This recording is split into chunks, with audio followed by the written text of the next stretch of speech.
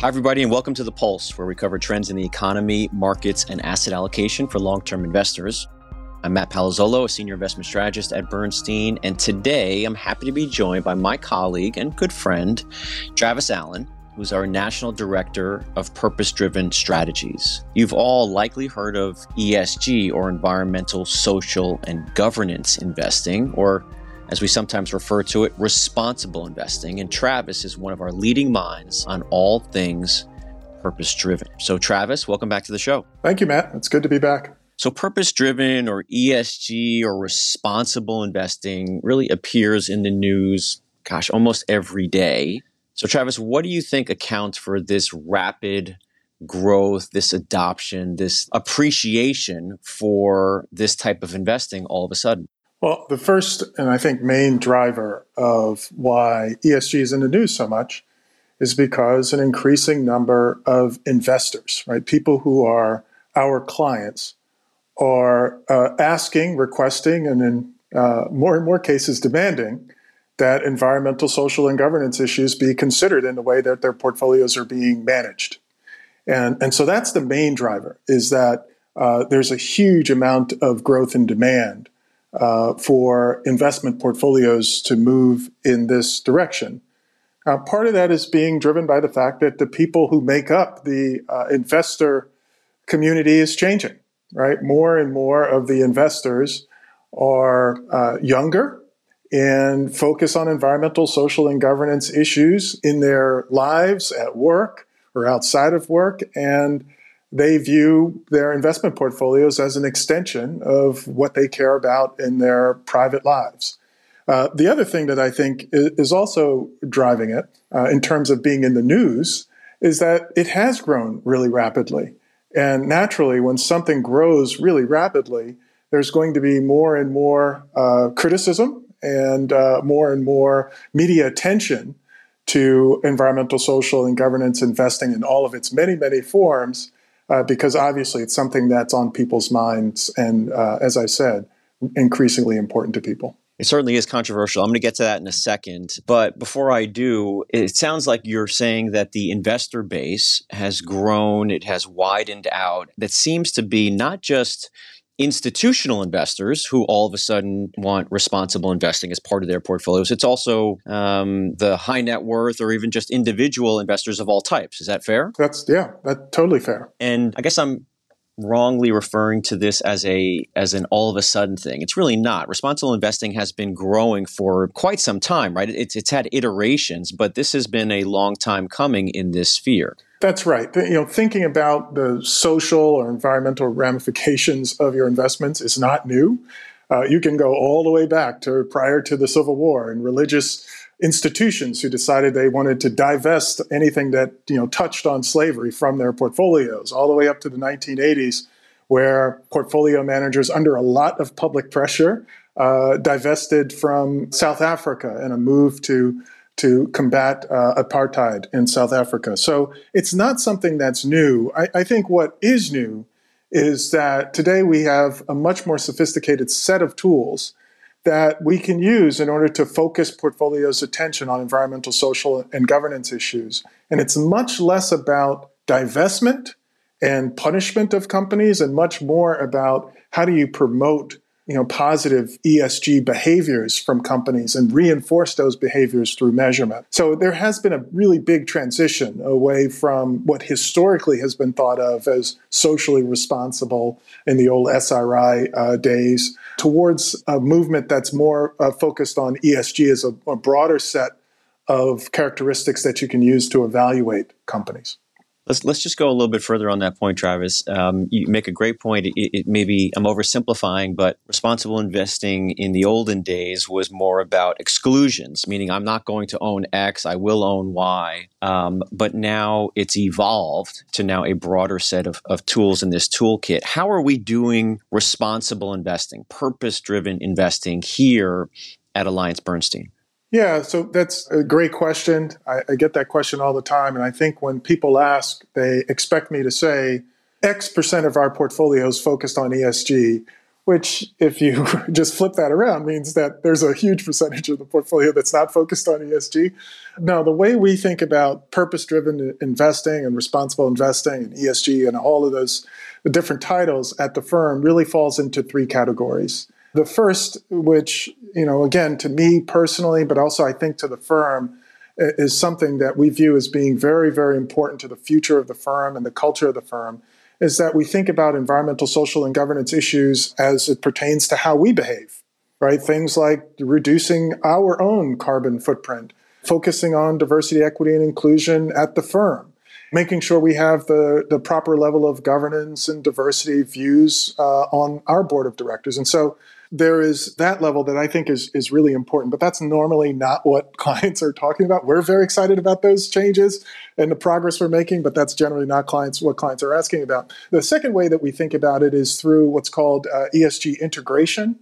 So environmental, social, and governance issues are important to companies, whether you are an ESG portfolio manager or not, right? You want to understand what risks are right now being underreported or underrepresented in the way that people are viewing companies. And the way I often think about it is there's a term that gets used a lot with ESG integration focused on material financial information, right? That this information is material. But here's the thing, is that people will often say, well, I don't think about diversity, equity, and inclusion as being material or the environmental footprint of a company as being material. And my response to that is that if companies ignore those risks for long enough and allow them to fester, eventually they absolutely will become financially material because they'll be sued for whatever that bad action is, or they'll lose significant amounts of brand value for ignoring that risk. And that absolutely is financially material. And so you really can't go into a C-suite today where you don't have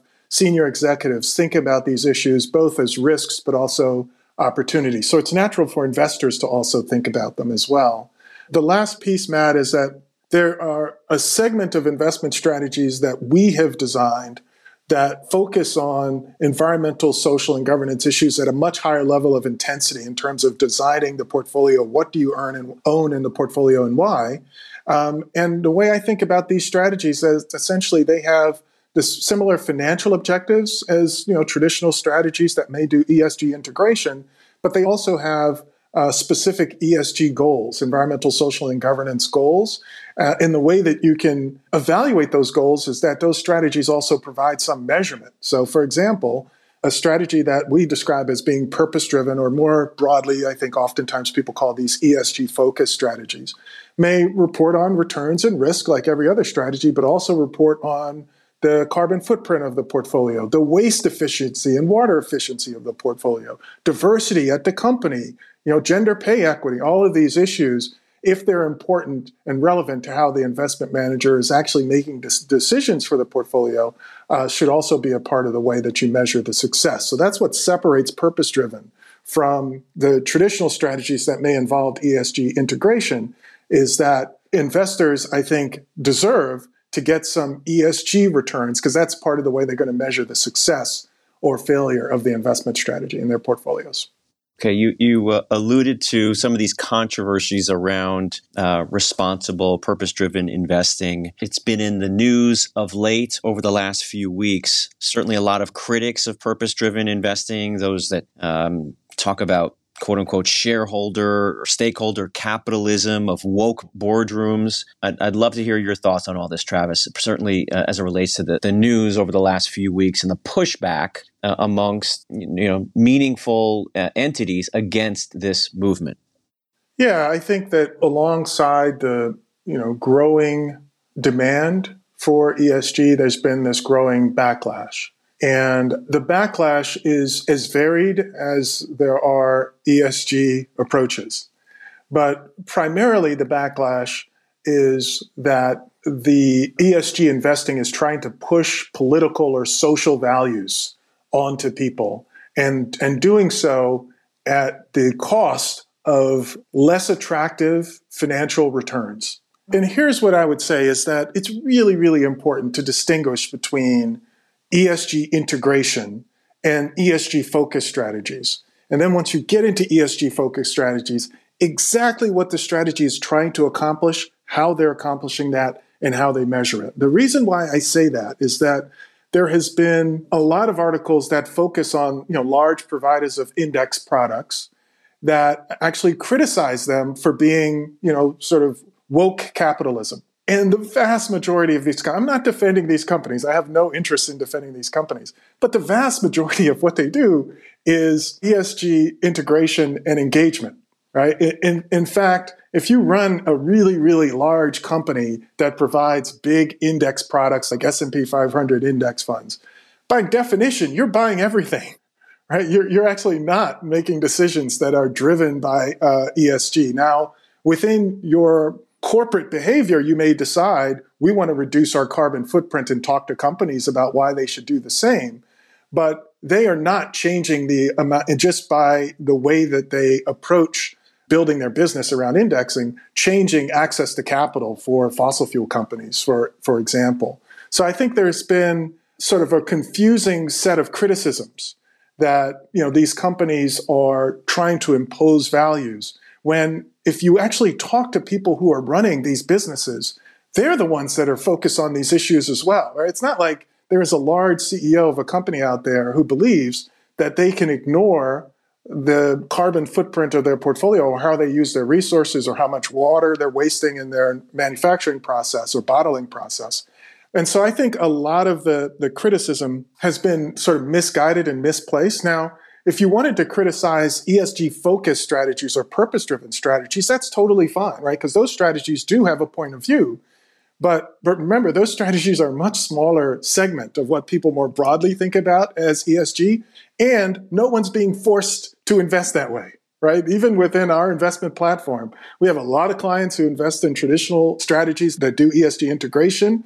And then we have a segment of clients who have said to us that I am asking you to make ESG a part of the way that I'll evaluate the success in the portfolio, and then they move in that direction. So no one's being forced, is my point, to invest in these more ESG intensive strategies. That's a choice. ESG integration is just table stakes at this point, right? A vast majority of asset managers think that understanding these ESG risks and opportunities are important to the way that you evaluate companies. So it's not that it's totally without any merit, but I think a lot of it is really conflating ESG integration and ESG focused strategies. Travis, just a little bit further on this controversy topic. I think it goes broader than what we were talking about. It gets into policy, implementing policy at the political level. What effect does that have? How impactful can the policy changes or implementations be given where markets and where investing is today? Well, look, ultimately, it's the people who vote in those states that will determine, how policy around ESG plays out.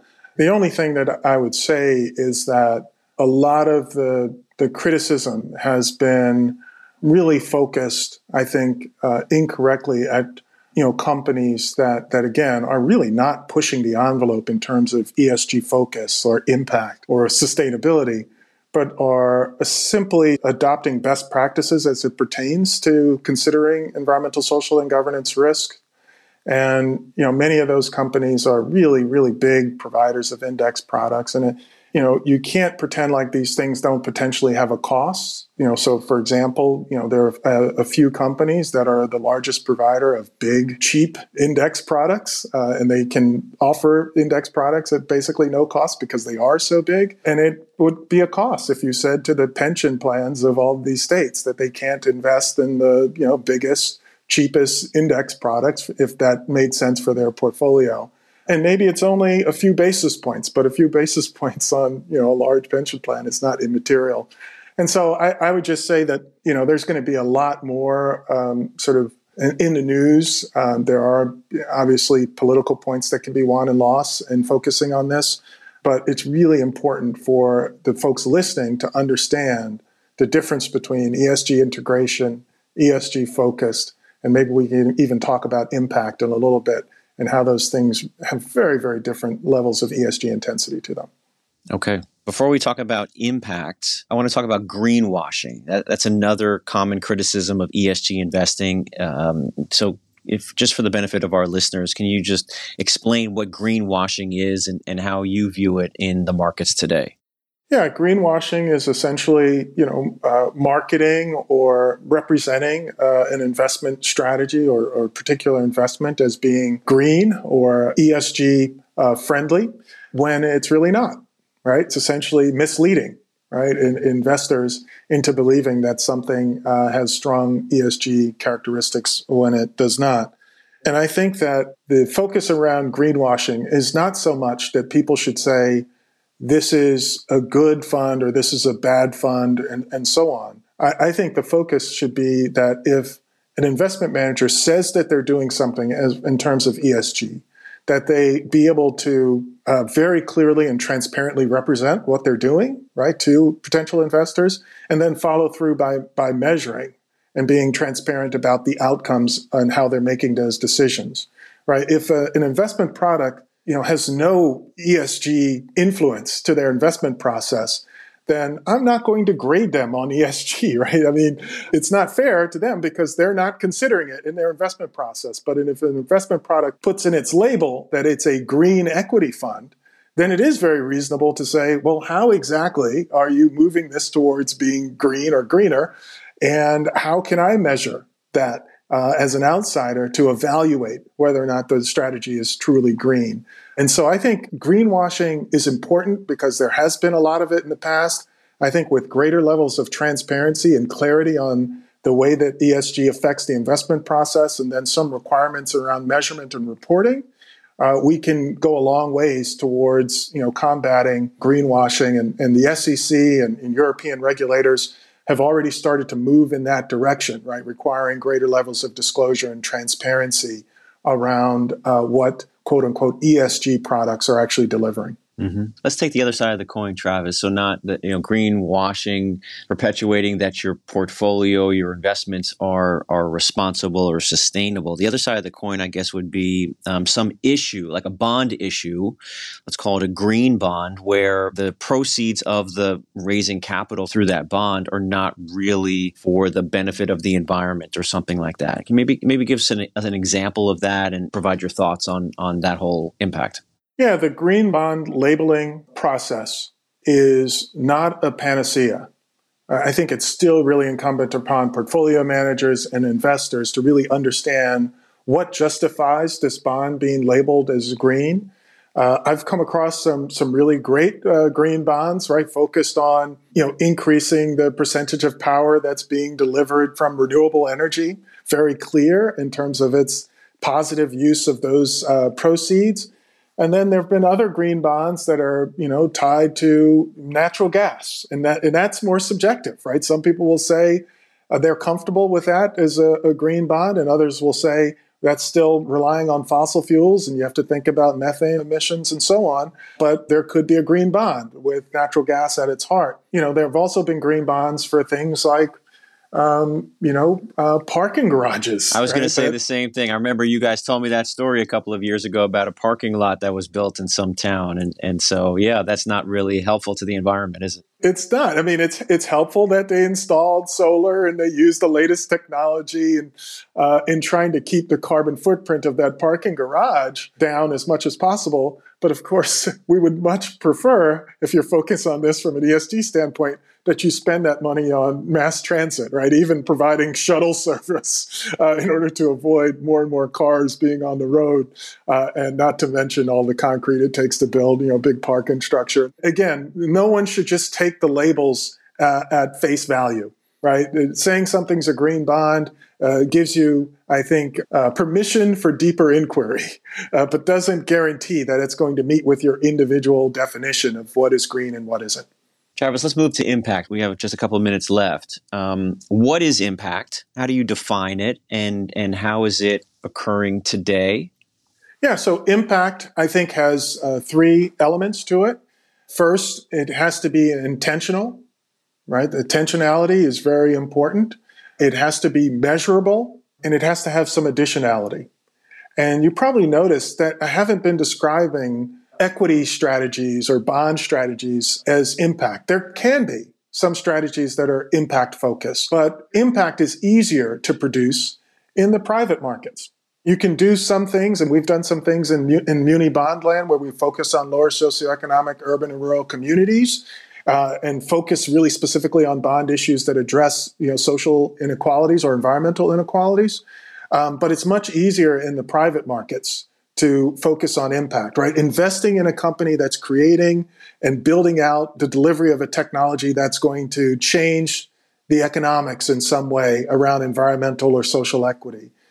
You can really have impact in that area by aiding in the growth of those companies and perhaps even helping to advise those companies on the best path forward. So impact, if you think about ESG as being a spectrum, I would say that there are some things that are really low ESG intensity, like really big passive ESG index products. Nothing wrong with those, but the truth is they can be accused of overselling. They are a modest improvement in ESG characteristics for the portfolio versus a traditional index.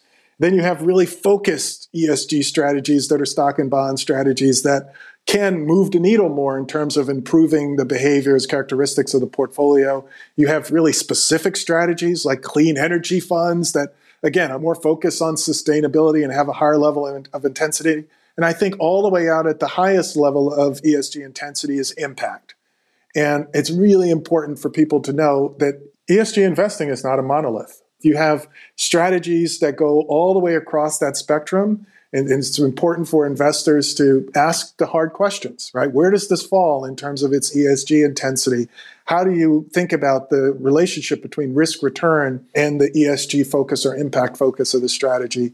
So that spectrum idea, I think, has been really helpful to me in making sure I'm doing the deep dive and really asking questions to see what ESG strategies are really all about. Yeah, I think that's a fantastic point, Travis. It's nuanced. I think about it not in terms of a spectrum as you were walking through it, but really as a menu, meaning it's a menu for the investor to determine what do they want to own. Do they want to own only the good actors, right? The companies that are publicly traded that are the best performing as it relates to ESG? Do they want to own the companies that are improving, so they're at some place and they want to get to a better place? Do they want to own something that has an impact, where the portfolio manager is actually in there having an impact and not monolithic, to your point, and not one size fits all, certainly. So some of this responsibility really does come down to the investor to determine what is it that they want and who can provide it. What are you excited about in this space? Like where are we going to be 10 years from now? And what's the most exciting part of that journey? The most exciting part for me is that there is so much innovation happening in the broader ESG investment product landscape, that there are more and more people who are coming to this work and coming up with creative ways to create investment strategies that can maximize certain ESG characteristics or provide impact on specific issues.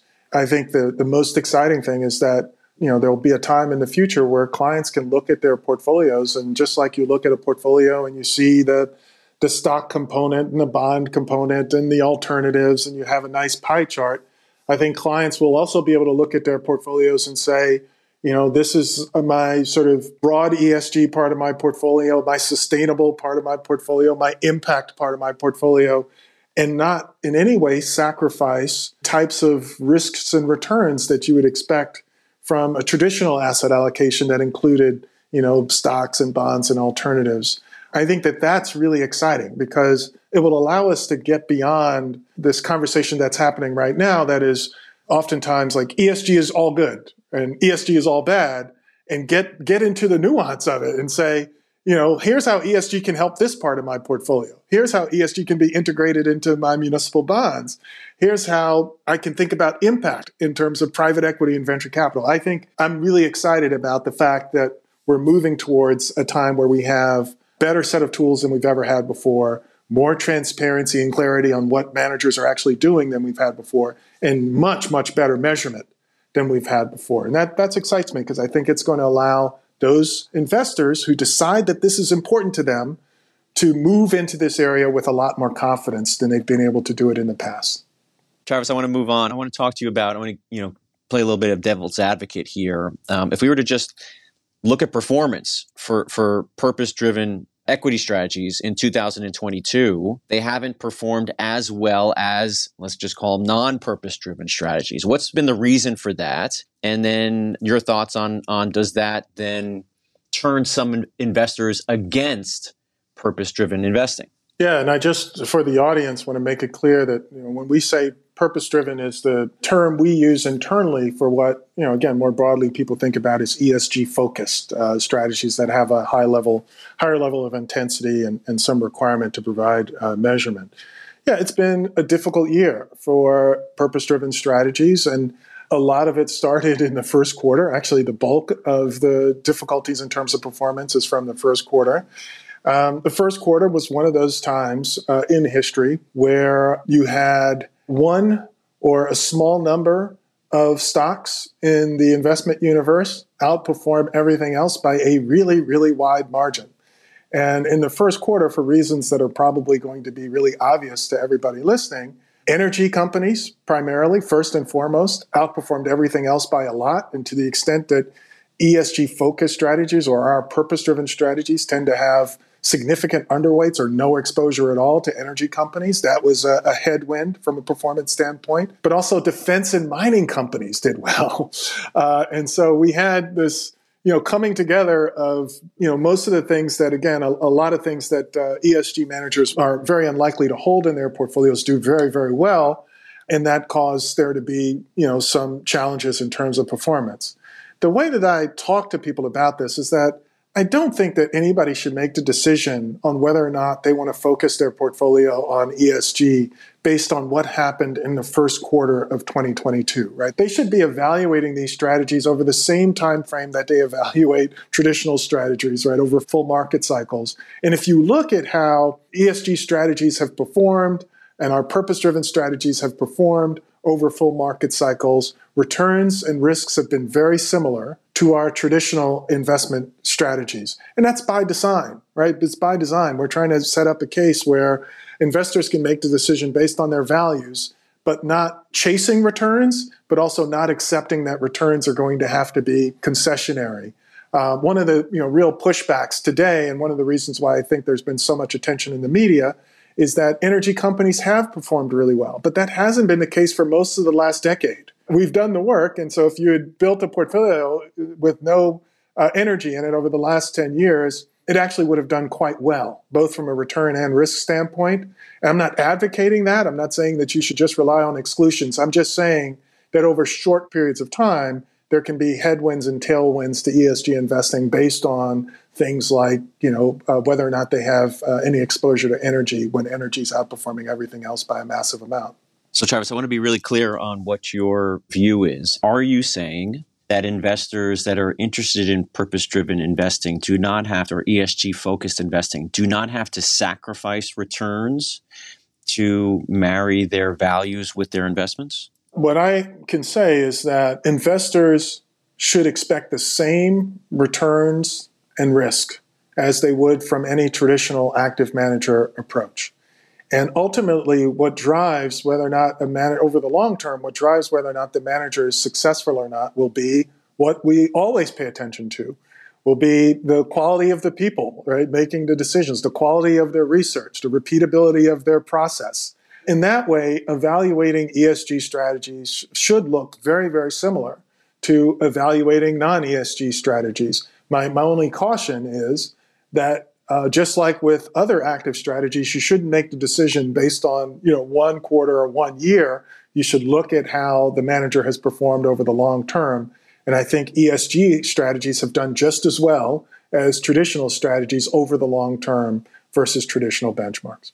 Travis, some of our clients are legal fiduciaries to a trust or some charitable organization, some other entity. And one concern that they have is whether they, as that legal fiduciary, can invest in purpose-driven, ESG-focused strategies. So what should they know about purpose-driven investing from a fiduciary standpoint?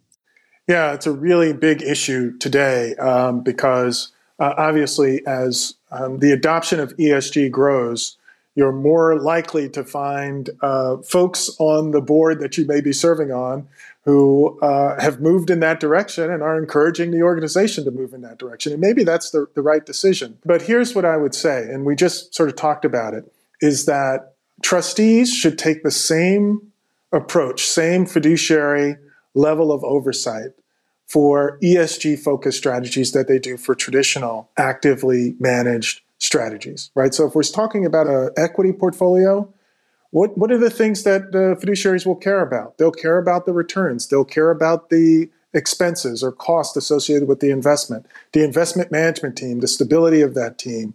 And so those questions are all really relevant to evaluating ESG-focused strategies. The only difference is that you then add on top of that as a fiduciary, you really need to understand what is the ESG approach, right? How are they integrating that approach into the investment portfolio? And what tools will we have to measure the ESG success or failure alongside the traditional risk and returns? And so it's actually really important for folks that are on charitable boards to realize that they can meet their fiduciary obligations by, observing the same best practices that they have historically. The only caveat I would add is that, of course, charitable organizations also have a charitable mission, right? Or some social mission that they're trying to achieve. And it is possible for a committee to say, yes, we understand that we may be deviating from best practices, or maybe this strategy hasn't had the highest returns if we compare them to benchmarks historically.